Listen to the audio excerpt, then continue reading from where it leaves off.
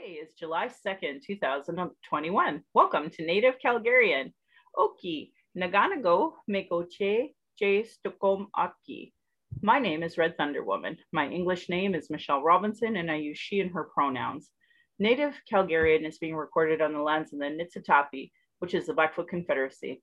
The Blackfoot south of the imposed US border are the Blackfeet, and north of the border are the Siksika, Kainai, and Piikani of the Confederacy.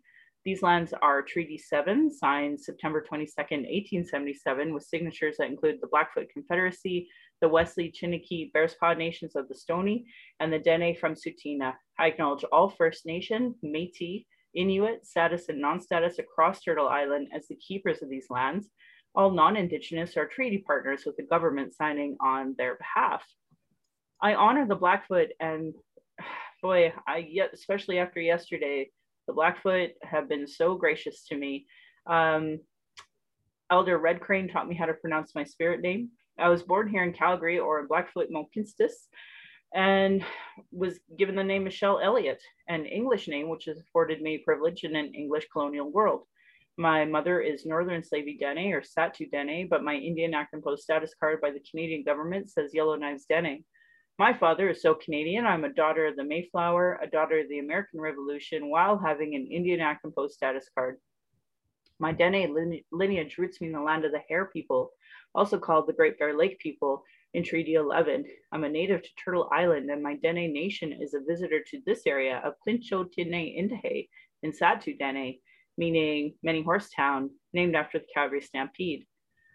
Land acknowledgements are critical for creating a safer space for Indigenous, as well as honoring the host as the guest and acknowledging my role and your role as a treaty partner. My humblest apologies to Blackfoot elders and language keepers as I try to learn proper pronunciation. Any mistakes or misinterpretations will be on me. I encourage questions so that misunderstandings can be cleared up as soon as possible. I don't speak on behalf of all Indigenous, but I share what I know as I walk down my red road. My Patreon account is Native Calgarian, where you can pledge and support. Thank you to my previous donors for showing your support. If you value listening or watching and can afford to give, thank you. For those that cannot afford to give, I'd love to hear from you at nativeyyc@gmail.com. Send in your comments or your questions. I also have a YouTube channel that you can go and subscribe. Go to nativecalgarian.com for the latest podcast and pin posts on social media. So today's kind of a special day for me because I get to have a friend on. And Esmahan, would you like to introduce yourself? Thanks so much, Michelle. Thanks for having me, first of all, and thank you for that land acknowledgement. It was really beautiful. So my name is Esmahan. I've been a friend of Michelle's, I think, since 2015. So that's almost 6 years, which is a long time. And I'm really happy to be on the show. Michelle and I talked about how I should introduce myself before this. And I think what I'm going to do is talk a little bit about my heritage, which is not something that I do in a really explicit way. But I immigrated to Canada when I was 13 years old. I'm half Arab and half Turkish. But within that, there is a lot of like mixedness happening. My father's side is Arab, but he comes from a line of people who actually moved quite a bit across Asia because of different kind of persecution reasons. And my great-grandmother actually has a really interesting story. She is Iraqi, or was Iraqi, I should say, was the sole inheritor at a very young age of a decent amount of wealth, but then was married off at 13 to a much older man so that she wouldn't inherit that money. Anyway, long story short, that's kind of my dad's side, quite complicated. My mother's side, like I said, she's Turkish. And I guess the reason I'm thinking about this and talking about this is because I was telling Michelle earlier, when you first immigrate here, or at least when I first immigrated here, I was immigrating from a place that had quite a restrictive, was very, I should say, restrictive on women, lots of, human rights issues. And so when I came here, there was a lot of gratefulness associated with, being Canadian. I actually became Canadian at 18 and swore an oath. and which was to the Queen, which was like quite interesting. And you know, quite the experience. It's like this big formal thing that you celebrate. And it wasn't, I should say, until you know, maybe the last decade that I started realizing more slowly what it meant to be a settler and a non-Indigenous person, and how, you know, I had to like, while I'm like very grateful to be here, and I'm very grateful for the opportunities that were afforded to me here, I can't separate that from the fact that, you know, there is a history in this country of oppression of Indigenous people and the original peoples of this land. And my being here is also a perpetuation of that treatment. And so that's something that's like really, I think, I know, Michelle, we're going to talk about this a little bit, but I know that there are a lot of people in newcomer communities who, you know, we don't get the opportunities to learn this, and we learn it later on. And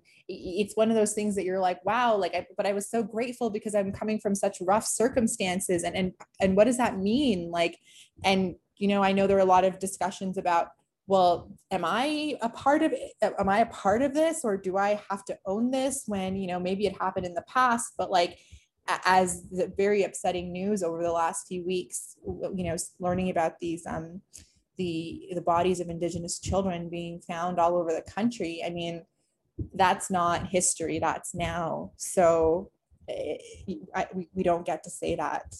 So anyway, that's my introduction.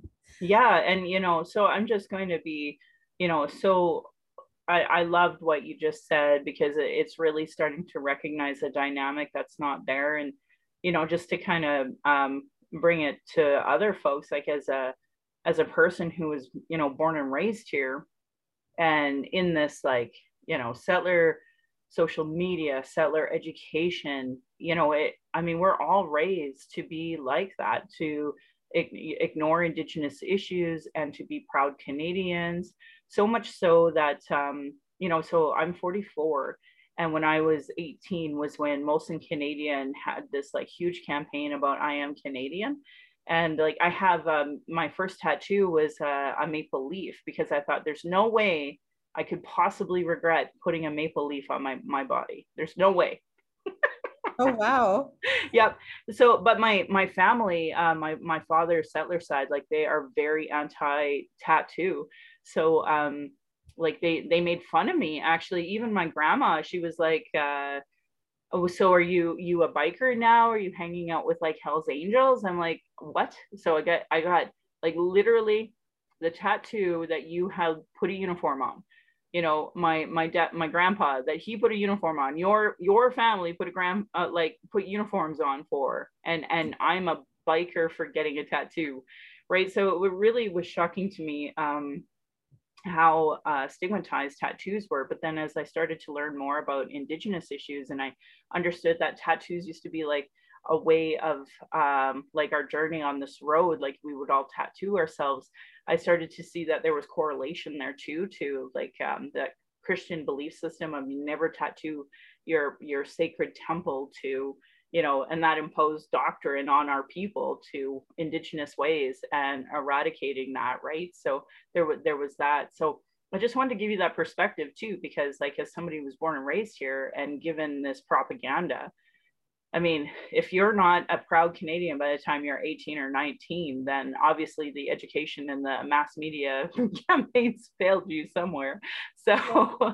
You know, just to give that perspective. And the other part of, you know, having Esmahan on here was the impetus of this was actually her calling me to check on me, to say, hey, how's it going? And the irony being, at that point in time, there was like the fourth attack in Edmonton on somebody who was, I think she was wearing a hijab, like noticeably Muslim, and there's so much Islamophobia happening right now. I mean, everywhere, but definitely here in Alberta, that I was like, well, you know, you're calling to check on me when vice versa is true, that I should be calling to check on you and seeing how you're doing as well.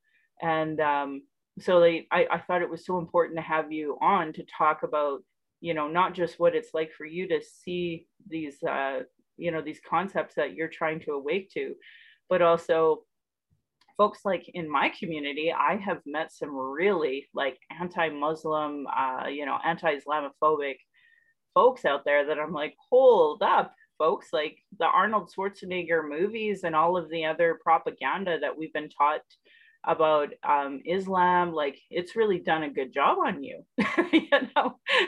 So, and I'm lucky enough to know you and a few other folks in the Muslim community to not obviously harbor that.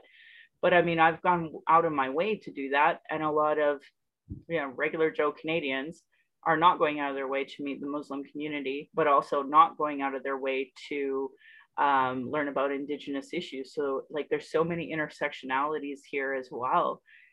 And it's complicated with the Indian residential schools and the proud Canadian concepts that you were referring to as well. Like there's so much to unpack, and that's why I'm so glad that you could be on my show to talk about all of this. And I don't want to normalize what you said, but I hope that you see that unfortunately it is normalized to ignore Indigenous people and to be proud Canadians. Like that's our propaganda.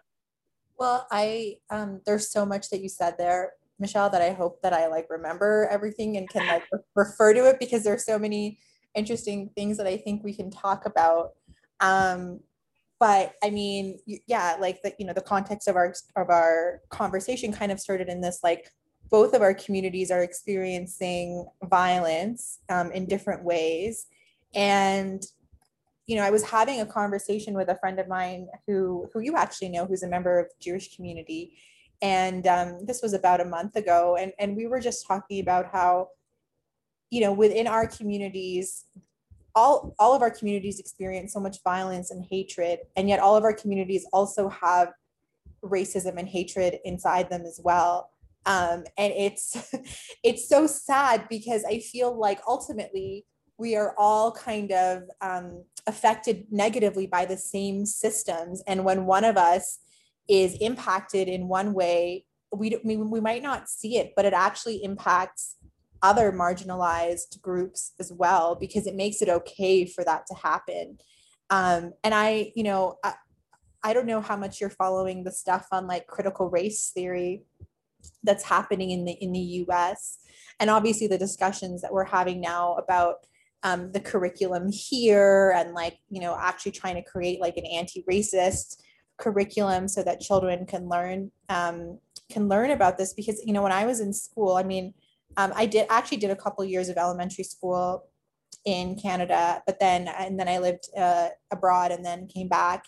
And so the only thing that I remember learning about Indigenous peoples was like in the context of quote unquote the discovery of Canada, as though there was nobody here before, but then yes, there were here. And then they were very like, it was just this like really weird kind of 2 chapters in your history textbook. And there's like this, maybe like one section on Indigenous peoples. And then, an odd mention here or there about like fur trades. And then, you talk about like Louis Riel and stuff. And that's kind of like when it ends almost like, yeah. And I grew up in Toronto, and I actually, and this is like shocking to me now, but did not have a single Indigenous classmate, did not have a single Indigenous teacher, did not have like an Indigenous like unit or like, or anything like that in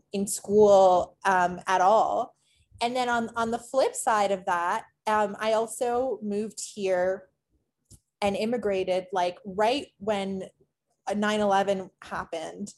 And I remember like going to school and being like, oh my God, like what are people going to think? And then seeing like this normalization of Islamophobia, where all of a sudden like every evil character in every movie was a Muslim, and like you just had to be so careful what you talked about. I mean, I was very anti-Iraq war, and I remember like it was one of those things where it was better in Canada to some degree, but like you had to be so careful how you talked about it, because people thought you were like sympathizing with terrorists or something like. And I don't know if you remember, but we went through this really long period where every Muslim had to like apologize every time there was like a terrorism attack, even though many of us fled countries because of, you know, really terrible things like that. So it didn't even make sense, but we were still expected to do it. So it's just looking back on those times and thinking about what was okay and how we normalized the absence of Indigenous people, how we normalized Islamophobia, you know, like all of those things are tied together. And we're seeing their effects now. Oh, I couldn't agree more. I'm man, 9/11. You know, and the irony is up to a 9/11, there was still so much anti-Muslim propaganda, like so much of it. And when 9/11 happened, like I was drafting downtown, and I had a Muslim friend, or a coworker, colleague, I should say, and we had kids about the same time. So we've really drifted apart. But I remember trying to ask her about, like, you know, like what's going on with this, and expecting her to, you know, give me world politics 101. And the irony, of course, today, I'm like, if you want me to answer that, then you pay me. You know, about Indigenous issues. So it's kind of funny, that, because I know I remember having that conversation and feeling like, how do I even talk to her about this? Like, what's going on? How do we engage and make sure and fix this? But I was having a political conversation at work, which is also inappropriate, I think. So in the context of what it was. Anyway, so it's so easy to go off here. With the attacks that are happening right now, against the Muslim community, how do you identify as Muslim? I do. Yeah, I do identify as Muslim. And I mean, I'm not a super observant Muslim. I have the privilege also of not being a visible Muslim. Like I don't cover my hair. You know, I wear, you know, sleeveless dresses and like short dresses and things like that. So, but my name, I think, is the big tell for me. And then, you know, my skin color is like darker, I guess, although I would still say like there are, you know, Black Muslims, and I don't have to deal with the sort of the colorism and stuff that exists within the community and outside as well. So I'm definitely like coming at this from a very privileged space. But even so, I mean, you know, I mean, I've talked to you about this, Michelle. We both talked about our experiences, both as, you know, candidates and just existing in this world and the kinds of things that we've had to deal with. I don't know if you remember this, but like a few years ago, there were all these news stories about like white supremacist groups in Alberta, like the 3%ers and the Canadian infidels and all these things. And I remember people talking about it in a very like abstract way, but it was scary. And I went to Stampede and was leaving and saw a group of men wearing shirts from one of those groups, and literally feeling terror, right? And but also privilege, because I knew that, like, you know, they might see me and be like, oh well, we can't really tell with her. But if you know, I have friends who wear the hijab, or my brother who is quite darker than me, or my dad who is like much darker than me, like I was just thinking, like, what happens if they run into these people, right? And you know, my dad and brother have both been called sand N-word in school and at work. Again, but both you and I have, you know, had very racist things said to our faces in like things that I don't know why it still shocks me every time it happens, but it does. And maybe that's naive of me still, but it's just getting worse out there. And I think, and I'm really curious to hear about this from an Indigenous perspective as well, but I just feel like racism has become, it used to be one of those things that people kind of talked about maybe within their homes and were a bit more ashamed about, or it maybe was like less socially acceptable. But with like the Donald Trumps of the world and these, you know, far right accounts and leaders being okay saying these things out loud, it's just become so much more in your face. And it really feels to me like we're almost at a boiling point, you know, especially with like the Muslim woman violence in Edmonton, I honestly am feeling like somebody is going to die. And I hate that I'm saying that out loud, but it just feels like it's building up to that point. I'm curious to know what you think. Yeah. Oh, you know, this is a harder conversation because it's admitting what Canadians are actually like. Being born here, so I've been in Calgary, in Fort McMurray, Sylvan Lake, back in Calgary, and now we're venturing to Lethbridge, and that's the first time I've publicly said that, by the way. Yeah. So and honestly, I actually believe that there's like different levels of racism, and the level of racism that you're talking about is that, like, you know, top part where we both know like murder is around the corner for the Muslim community.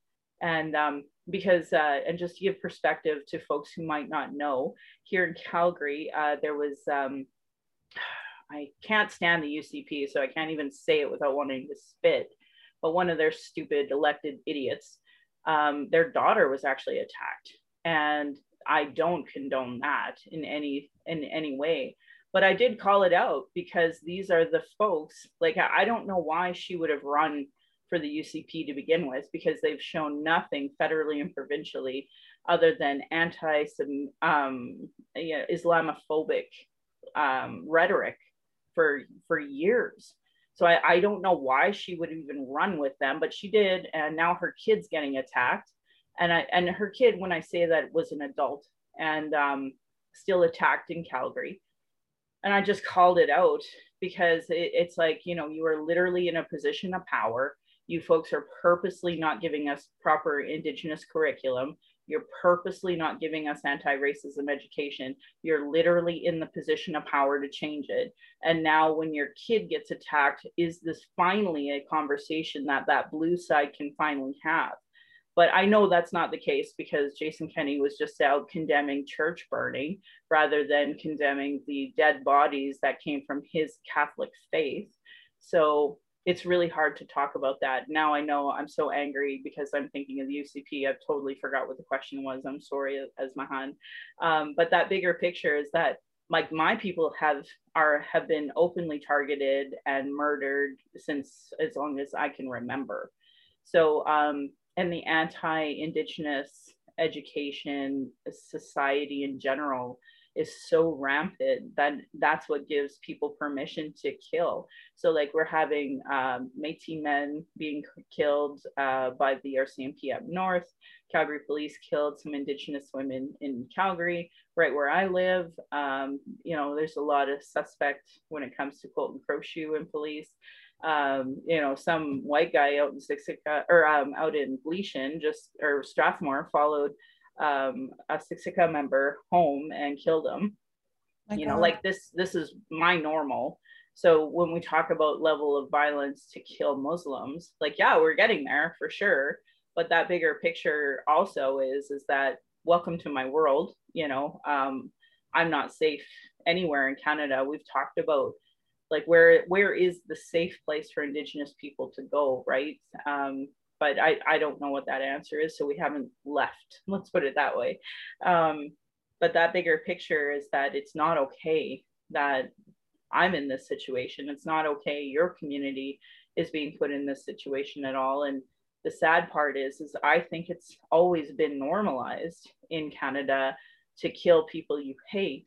The problem is that, like, we don't see it.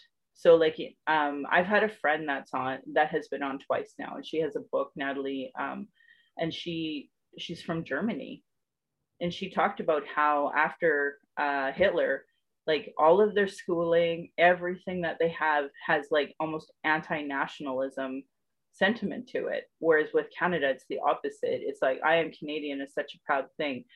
You'll hear people talk about how proud they are to go traveling with like a Canadian flag on their patch on their backpack or something, right? Like, that's so normalized here. So and the irony being is that we shouldn't be normalizing it, and that is literally what's causing the problems that we have. But folks like Kenny, I know he knows. And that's why he's like, I'm a proud Canadian, I'm a proud Catholic, masks off on July 1st. Like I know he knows, and that's why he's doing it, so that he can maintain that fascism that he loves. Like Bill 1, let's go after the natives right away federally. No one's voting for UNDRIP, like that. Just a matter of time until it's your community too. Like that saying that it's like, nobody stood for me. Yeah. Yeah, like that's totally Indigenous experience. And then watching, the Muslim community or other communities get targeted that way, it's like, oh, this is where we're at. Like, because we are undergoing genocide, and Canada just doesn't want to admit that truth. So yeah, it's hard because I don't like what's happening to your community at all. And the idea of like you or some of our other mutual friends, like I can't even think about it. The idea that you guys get to experience the level of violence Indigenous people do, I hate it. I hate it so much. So Well, it's terrible. And I think to your point, I mean, if you make it okay to treat one group of people like that, then you can treat any group of people like that, right?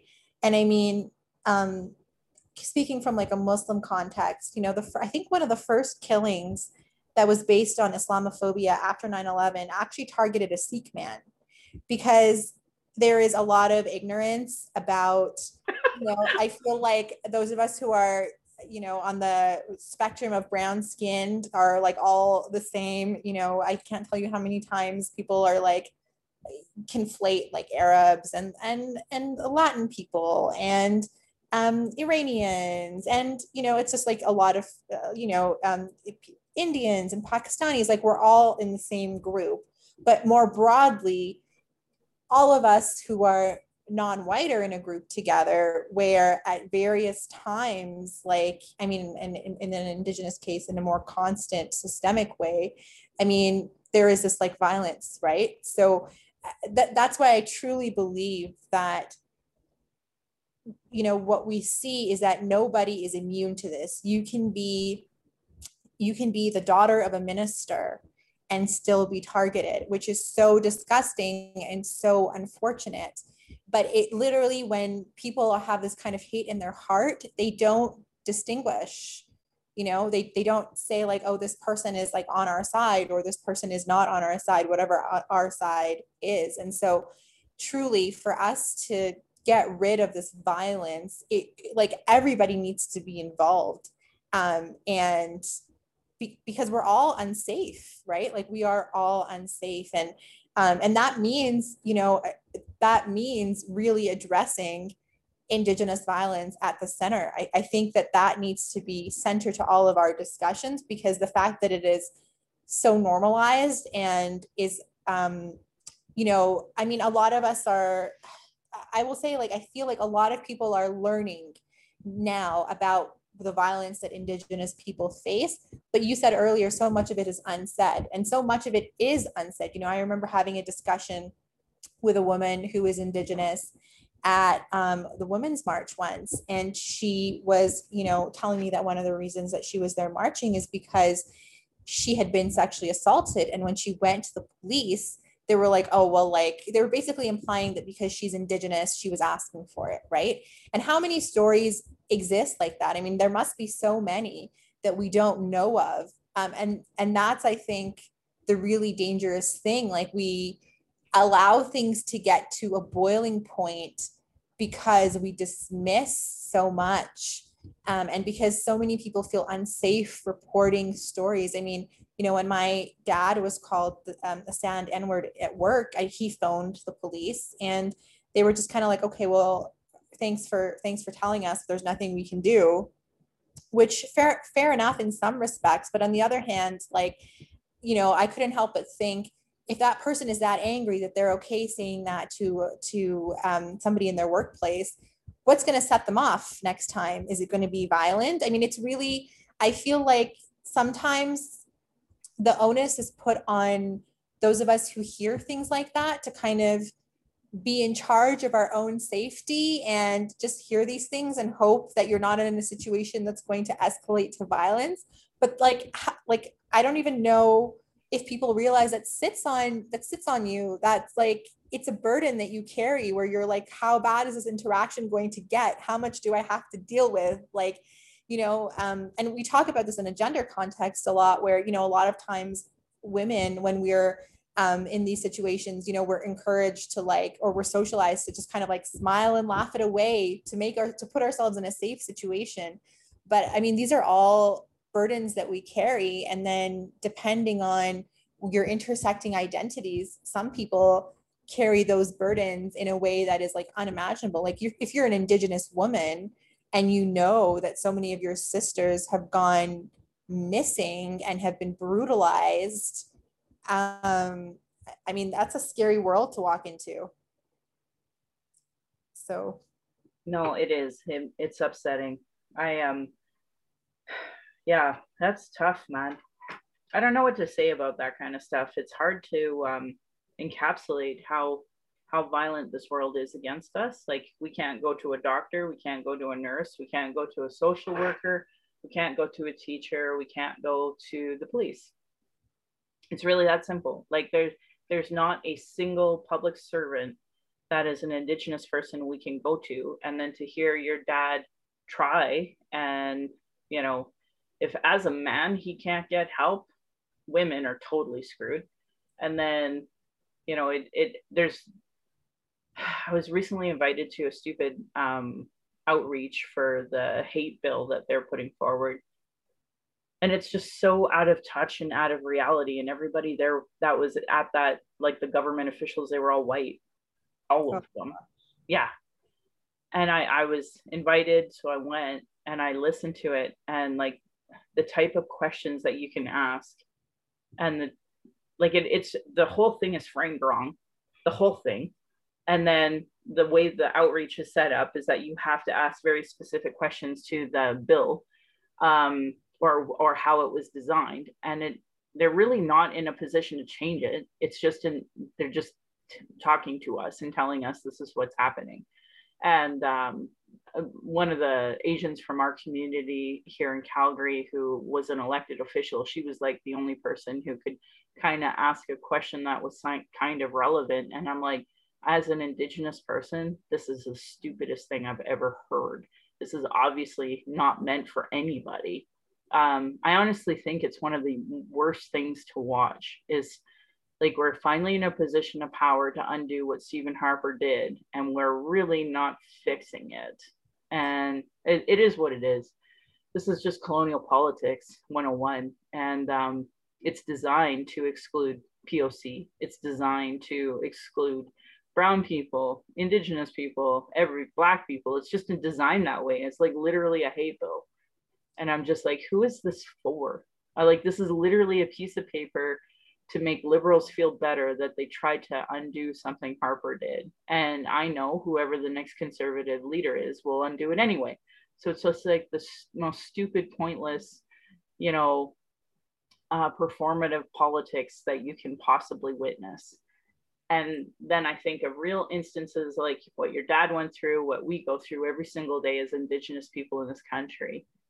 And we're not even kind of close to wanting to address any of it at all. And yeah, that TRC, we were talking a bit about, you were talking actually about critical race theory, and I was talking about anti-racism training and how that would like help everybody. And that's TRC, called Action 57, is education, anti-racism training and Indigenous education for all public servants.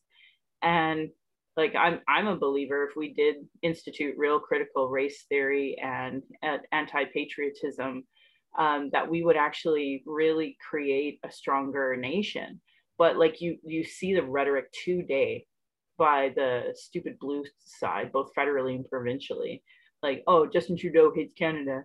I'm like, he is Captain Canada. Like, he's so Canadian. I can't even like, literally, I can't even believe it. But the propaganda is so strong. Like, as somebody I absolutely love, I tried to say Pierre Elliott Trudeau created the Indian residential school system. And I'm like, what kind of rebel media crap do you listen to that you believe that they feel confident saying it and that you feel confident enough to believe it, to perpetuate it. Like, I honestly feel like the people are so stupid right now. The only thing they know how to do is hate and hurt. And I just don't know how, like, when you asked the question earlier about, do you think it's getting worse? It's like, it's so funny because social media is just a tool. Social media is a tool for me to speak. This podcast is like an outcome of that. And yet you have these, incredible organizations, like you were talking about the hate organizations, and that's kind of that propaganda machine that's out there. I mean, so many people use that tool for negative, for bad. And it's just like, okay, like, and then they have the audacity to say that anyone who doesn't agree with it is anti-Canadian. So like, I'm trying to understand how, media has been such a misused tool that here we are. The people are questioning whether the earth is round, whether there was dinosaurs, and whether racism is a thing. Like, it's incredible to me. We literally have the Indian Act embedded in the Canadian Constitution, and people still are like, I don't think there's racism in Canada. So I don't even know how you take the average person who thinks these thoughts and like deprogram them into good citizens. I mean, I remember seeing a federal political leader, I think it was Erin O'Toole, say that systemic racism doesn't exist a few months ago when we were having this sort of discussions around Black Lives Matter. And I mean, to your point, I mean, the Indian Act exists, and I mean, they're just the children in care. I mean, that's like one of the biggest examples of systemic racism, right? Like, how do you, and you said earlier, and I think that that's something that people should really think about, like, because a lot of our communities don't have the same experience, where a social worker, a teacher, like, in many ways, those professions were weaponized against Indigenous people to like rip families apart, right? And that's a really difficult legacy. That it's not even a legacy because it's kind of ongoing, like, that we all have to recognize and move towards. And I think you're right. Like, I mean, implementing the TRC calls to action, like, I think we've only fully implemented 12. I think 12 is a number, like, partially implemented, like around 60. And I think 20 plus we haven't even touched. And I mean, what is that, like over half a decade now that those calls to action have been out. And I do worry too that, like, our communities go through this trauma of like being in the news because of terrible things. But then the minute we're not the headline, people forget and don't push for action. And I really hope that that's not the case, particularly in response to, the bodies that have been found. Like, I hope that we really push for the calls to action to be implemented. But I will say, like, I lived in Vancouver for almost a year and a half, and moved back to Calgary last November. And it was really interesting because there was a discussion around like the Coastal Gas pipeline issue. And there was a split within the Indigenous community about whether the pipeline would be a good thing, right? Like, there were different perspectives, and that's normal. Like, no community is a monolith. Everybody thinks like, oh, all Muslims think this, or all women think this. That's never the case. But what I thought was really disturbing was the way that those perspectives were being like exploited by both sides of the issue, who were like, well, let's support this Indigenous side, and let's support this Indigenous side. And I'm like, maybe step back and allow Indigenous people to have a conversation internally about this, right? Like, why?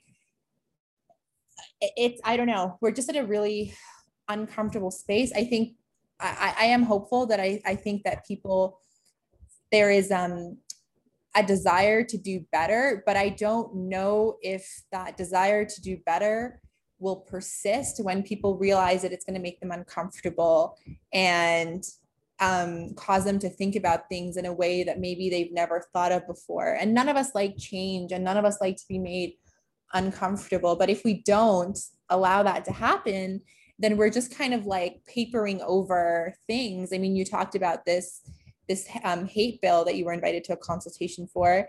I saw some news earlier about money being given to places of worship to help beef up security, which it's good, and it's good. I'm glad that's happening. But at the same time, so many attacks against Muslims, for example, are happening outside of faith-based places. Like they're happening on the street. The murders, I should say, in London happened on the street. Like it's literally not safe in some places to be a Muslim out there walking. It's not safe to be, you can speak more about the Indigenous perspective, and you said so eloquently, like, is there a place that Indigenous people can feel safe? Is there a place that Black men feel safe? Is there a place that Black women feel safe? Like, those are real questions. And this kind of like piecemeal, like, let's give some funding here and make this place a little bit better. But that's not the issue. The issue is the perspectives that exist in our society that allow people to go and be violent based on racism, right? And I always feel like the onus is on marginalized groups and racialized groups to like protect us and to solve racism and to solve, to solve reconciliation and make everything great. But it's like, it's not really our responsibility here, Well, it's the concept of systemic racism means systemic changes by the people who benefit. And that's the problem. Like, so for example, that conversation that you were talking about when it comes to the split in the pipelines, what I love the fact that everybody wants to exploit that conversation rather than the systemic racism that causes that. And the systemic racism is that because there's not dollar to dollar funding for Indigenous people compared to non-Indigenous, then of course we are underserved and we're in poverty. So we have systemic racism, imposed poverty, and nobody wants to address that part, which might be why somebody would want a pipeline if that means that they could put food on the table for 5 minutes. Because systemic poverty that's been imposed by Canada from the Indian Act has never allowed wealth. And that is the problem. I mean, that's the problem we should be talking about, not whether or not we should build a damn pipeline.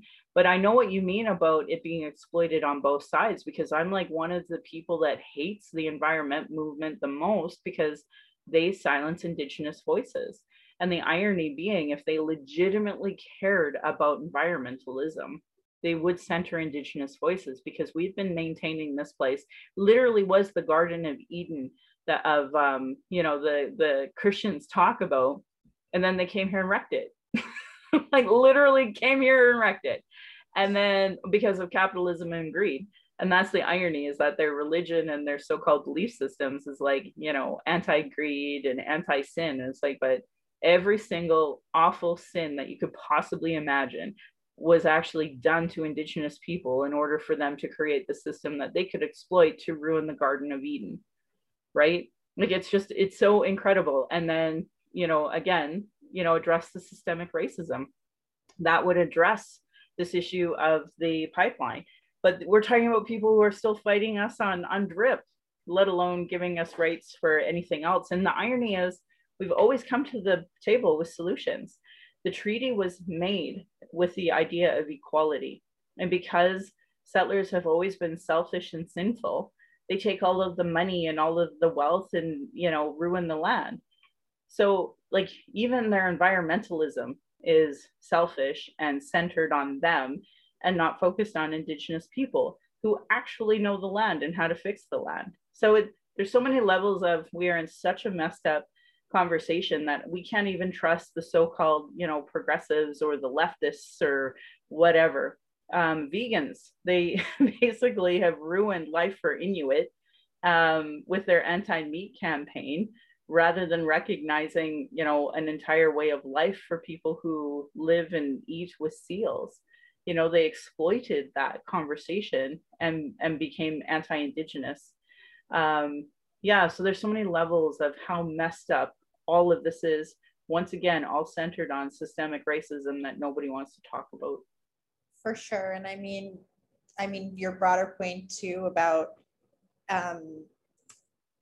people don't realize what the cost of food is like up north, right? And so think it's okay to prevent hunting, which like actually feeds people who maybe can't afford $60 to buy chicken. Or, I mean, people should really look up prices of food up north. Like they are wild, and not many people could afford that. So, I mean, systemic racism is the issue. I think it is so embedded in our lives that even those of us who there are ways that I benefit from systemic racism, and I will just acknowledge that. But there are ways that I don't benefit, or that I'm like harmed by it as well. And like, we don't even know all the things, right? I mean, there's so many studies that are coming out now, and I actually haven't seen this in an Indigenous context, but I'd be curious if you know this, Michelle. But I know like there's so many studies about Black women's health, for example, and like, the shorter lifespans and the death rate compared to white women in hospitals for pregnancies and stuff. And a lot of that people are realizing is like the stress of dealing with racism all your life shortens your lifespan and gives you diseases. It's literally, racism is literally a public health issue. Like literally, and I'm using the word literally correctly here. It shortens people's lifespans. It gives them diseases. It affects their quality of life in ways that we haven't even accounted for or understand.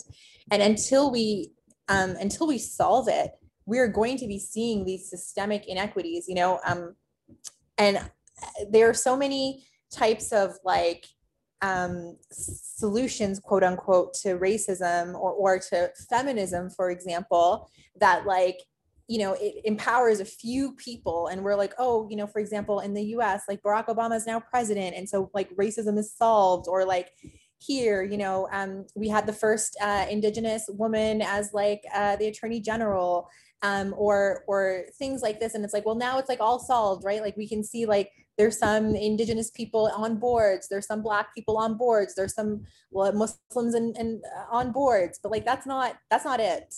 That's not it. What about the members of those communities who are in the most vulnerable position, who are working those frontline jobs, or who are living in poverty? Like those are the real measures of whether or not we're addressing racism or gender inequities or anything like that. Absolutely. Yeah. This is why we have so many similar political belief systems. It's did you want to talk about running, by the way? What that was like for you? And I only ask because I want to see some progressive school trustees and counselors running for municipal politics in Alberta for the October election, but we're really sadly lacking on progressive school trustees, that's for sure.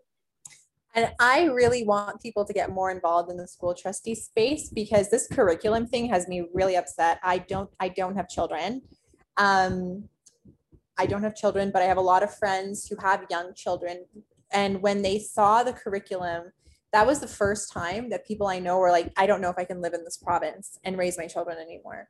Yep. And I totally get it. Like it's, there's so many things that are upsetting about it. So we really need people on the school trustee boards who are strong proponents of public education and of, addressing like inequities within education. So I'm really, really hopeful about that. Michelle, do you regret running? No, I don't regret it at all, because part of it is, how you come to the table with solutions and you just tell people like, these are the solutions. And then they're like, oh my God, you should run. And then you run. And then it's like, see, Indigenous women aren't electable. That's the whole concept, is that just because you come to the table with solutions doesn't mean that's what people want. They really want the white cis man who kisses babies to be the elected leader for no reason out of anything other than default. Yeah, I don't regret running either. People ask me that all the time, like, you lost and like, do you regret it? And it's like, well, you actually learn so much. And being someone who runs for office, it's a really eye-opening experience when it comes to community, because if you care about community, you get to have conversations with communities and you get to really do that grassroots work of like building building solutions that really have that community perspective. You probably know this, Michelle, but like I'm such a fan of like AOC, for example.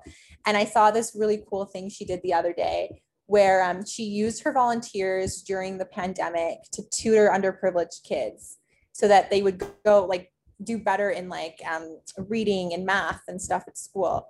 And I mean, that's what politics can be, right? Like it can be about like making your communities better, not just through your elected, not just through like voting on things, but through like really being there in your community and being there to support them. And I really felt like I got to do that while I ran.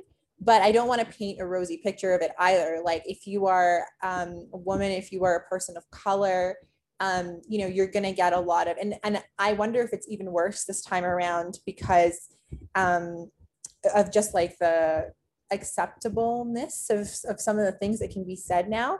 But people have to unfortunately deal with that. And do you remember when we were running, Michelle, and like this really stuck with me because there was that video of Nenshi at a mosque where he was talking about the racism he was experiencing, and then it went viral, and then everybody was like, oh my god, Nenshi's playing the race card. And I was just like, if people think that Nenshi, who is this like, at the time two-term mayor, beloved by Calgarians, is playing the race card, what are they going to think if I talk about racism? They're definitely going to think I'm playing the race card. They're not going to think it's like real because people don't want to face up to that. Yeah, no, that's like a daily like thing I get every single day. Like if I comment on like the national post or something, it's like, oh, look, he's playing the race card. And it's like, really? Yeah, look, he's an ignorant asshole. It doesn't deserve my time and space. Block. Playing the race card. That's such a like, it's such an offensive term in and of itself, right? Well, it's an ignorant, it's like there's ignorant and then there's ignorant. Like literally whoever wrote that is such an idiot that they actually, and I don't mean to be able-bodied in that. I just mean that like literally they are decidedly so ignorant, decidedly to not know about racism. And then to have the confidence just shows that ignorance again and that lack of understanding. And I deal with that all the time with people who are like, want to downplay what the Indian Act actually is as race-based legislation. And it's like, how do you like exist feeling confident and telling your friends and your family that like you are that ignorant that you're willing to say that's not racist? Honestly, it's like saying the sky is green and then just being so angry about it not being green. And it's like, okay, well, like, how do we even have this discussion? Like, you can't. They're just committed to be ignorant. They're so committed to it. You can't even try. And it's like, these are the people who are voting in our elected officials. So I don't even know like how we're going to fix this when you have a population that's so like daft. I don't know. Yeah, I'm like more optimistic. I think like I really think that like there are a lot of people who believe that this stuff is wrong, but I don't know if they I don't know. I think part of it is a lack of like, part of it is a failure of like the systems that we have in place, right? Where because so much of our media is white, when we talk about race related issues, often, it's like white people having this conversation about people of color as though like we are like an intellectual topic of debate or something, which is like not okay. And we need to have like representation in those conversations. And I think that if we do have some of that representation, and then we'll have some of those like harder conversations that people can really listen to.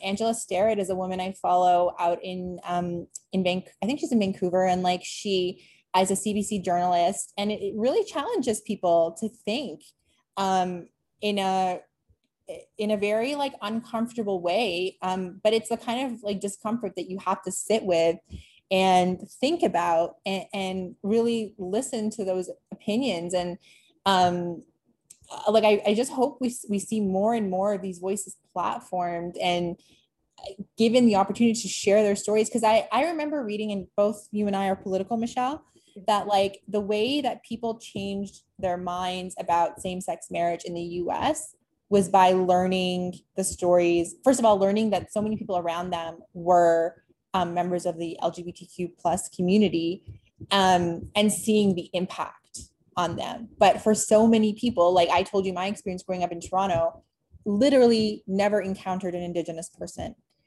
Like that is, I wonder how many people like that exist, right? And didn't have the opportunity like I did then to, move around the country and like actually meet like real life Indigenous people and like hear their stories from their mouths.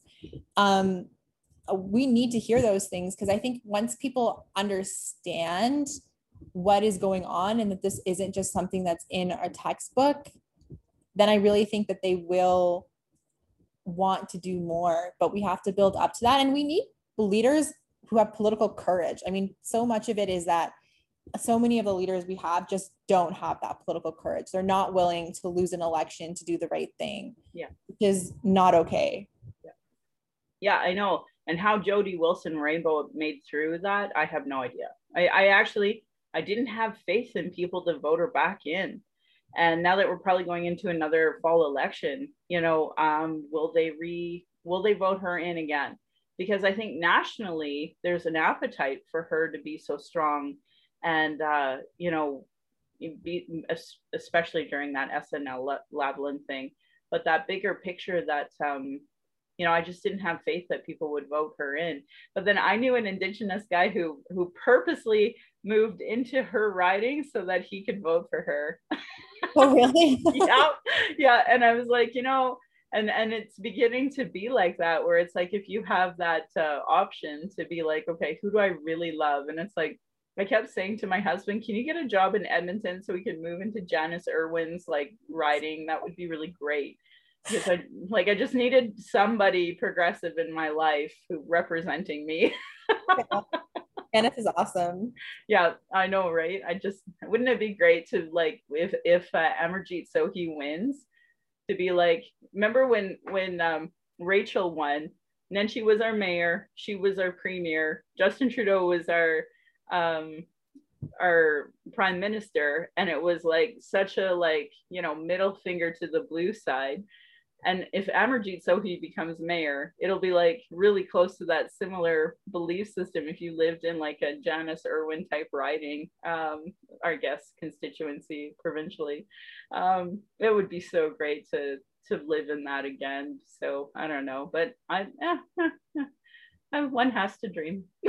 Well, you know what? And who knows? I mean, like, first of all, I think Amarjeet's doing pretty well in his mayoral race in Edmonton. A little jealous of Edmontonians, because I think he's going to be such a great mayor if he's elected. Yep. Such a great guy. Yep. But, I mean, I do think that like, in the last election, the last provincial election, like I was helping the NDP. And I remember when there were all these things that were coming out about some of the candidates that were running for the UCP. It just didn't matter, right? Like these like all these like racist things were being said, and there were homophobic things, and it really didn't matter. And I hope it matters this time. Like I hope that, people recognize that those kinds of views. I mean, I truly believe that like ultimately, like the biggest quality I want in a politician is compassion. I want someone who cares about everybody, regardless of their educational background, skin color, profession. Like they should care about everybody. And like part of the reason that I think we did so poorly this pandemic was because, our government, I don't think that we saw I would have liked to see more compassion from our government. I will say that, there were people who were frontline workers who were still having to work and don't have like access to like so many things that I think would have made their experiences more safe. just so much. And I really hope that when we, when we think about what we all went through this pandemic, and we think about what kind of governments we want, we think about elected officials who have the compassion to care about people's lives and center that. Oh, you're speaking to my soul. I wish that was the thing. I think it's just really important that you kind of brought up the point that, we didn't see the compassion from our leaders that we needed. And of course that contributed to vaccine hesitancy. I felt we were really lucky in the Indigenous community. Dr. James Makokis, who won the Amazing Race, and we have like Dr. Esther Tailfeathers, all these amazing doctors in Alberta who are Indigenous. They worked really hard nationally. There were other Indigenous doctors that worked really hard to make sure that we were first in line, because we're already undergoing a genocide. So, the last thing we need is like another disease to, disproportionately affect us. Yeah. So we were really lucky to have advocates like that from the beginning to really encourage Indigenous people to get their shots. I got my second shot immediately right away. I was like first in line at both shots. So good. I did. Yeah. But my daughter, she still has to get her second one. Like, I signed myself up through an Indigenous program, and I didn't with my daughter. And I so regret it, because the, practicing nurse was racist. There's just no nice way to say it. Really hesitating between vaccinating my daughter. And it was such a racist trope that I'm used to, where it was if you don't, yeah. So, so anyway, she got her first vaccine, but I have to find an Indigenous program to try to get her second one, because just calling 811 is not going to work for Indigenous people, and it didn't work for us. And I wish I wouldn't have done it. In retrospect, again, every interaction I have with Alberta Health ends up like that. So it's just awful. Anyway, so I got to get her second one. And my husband, really lucky, he can basically get his second anytime he wants to. But like most people, just kind of hesitating because he can, because he has that privilege. Yeah. Well, hopefully you can kind of drive him up to the, just like we're going for dinner, and then just shove him into a vaccine clinic. Yeah. Well, he apparently made an appointment, so at least that's progress. But I don't know when it is, so I can't make sure we're successful in getting him there. It's like a get out the vote, Michelle. Like, right? You gotta get everybody. Yeah, totally. Everything comes back to politics. It really does. I tell people, even the paint on the wall is political anyway. I could go on all day, and I really appreciate you coming on my show. And I want you to know, one, you're welcome back anytime. And two, we need to continue this conversation, because we can go in so many different directions. And I know that there is like you were talking a bit about Angela and, Indigenous perspective, like there is, because media is so racist and so white supremacist, my podcast is really successful, literally because it's centered around, in today's episode, 2 women of color in Canada. And there is a need for it, because otherwise people wouldn't be downloading my podcast, which surprises me, by the way, every day that I have a single listener, let alone multiple. So congratulations. And I mean, I think voices like yours and Angela's, like, they're so important. And I will give a plug also to the article that you told me to read, Michelle, by Fatma Syed in, Chatelaine, where she talked about being a Muslim and like dealing with, I guess, or coming to terms with how we should feel about Indigenous issues. And it's a really powerful, good article that if people are not, if people who are Muslim who are listening to this, I highly suggest you read it, because it's just beautiful to see how, I don't know, like they're, how we can support each other as communities. Yeah, 100%. And ultimately, like, that's just it. Like, we are united in fighting racism and white supremacy. So, the sooner that we can all get on board and help each other, the better. And so obviously in my community, making sure that we kind of debunk any of this anti-Muslim belief system. And by the way, I was kind of giggling when you were talking about the Sikhs getting attacked for two reasons, because it just amplifies how incredibly ignorant the average Joe Canadian is. But two, the irony being the whole purpose of the turban is to be like, if you're in trouble, look around and find a turban to help you. And the irony is, of course, we use it as a weapon against the community because we're idiots. Oh, it's so sad. I mean, it's just, and like, I feel like we can't even end this without talking about Bill 21 in Quebec and like how, I mean, that is systemic racism and that is legislated racism, right? Like people who wear turbans or people who wear hijabs or, you know, people of the Jewish faith who wear, I think it's called the kippah at the back of, you know, on their heads. Like you can't be a lawyer, you can't be a teacher because you want to practice your faith. Like that's not okay. Right. So, yeah, I mean, I know that people across Canada are upset about that, but like we need to get that law repealed. Well, I'm literally talking to you about TRC 57. Like that's literally anti-TR 57. Yeah. Like, how can we even talk about anti-racism training for public servants when our elected public servants are like instituting racist legislation?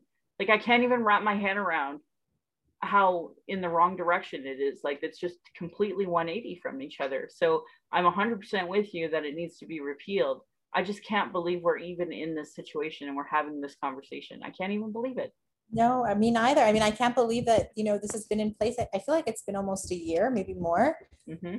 And, you know, and there's an entire province where this is okay. And it's so sad. Like, it's really sad.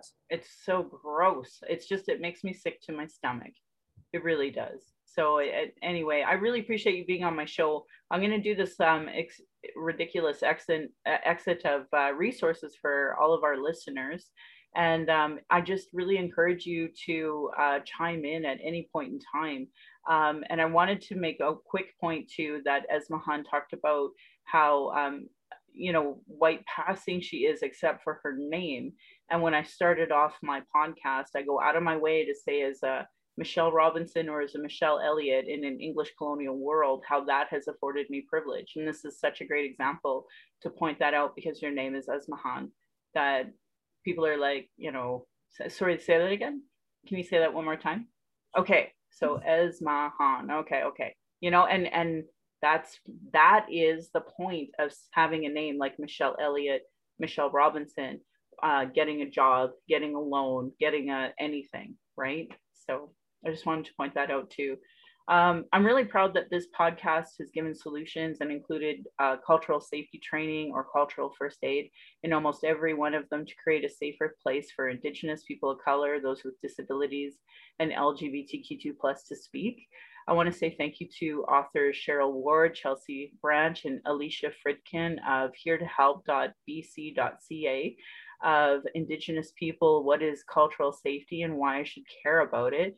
Their work on those cultural action tools, I've said hundreds of times in my podcast, so please support Indigenous work as part of your reconciliation work and settler understanding. I'm just lucky enough to highlight and repeat it here.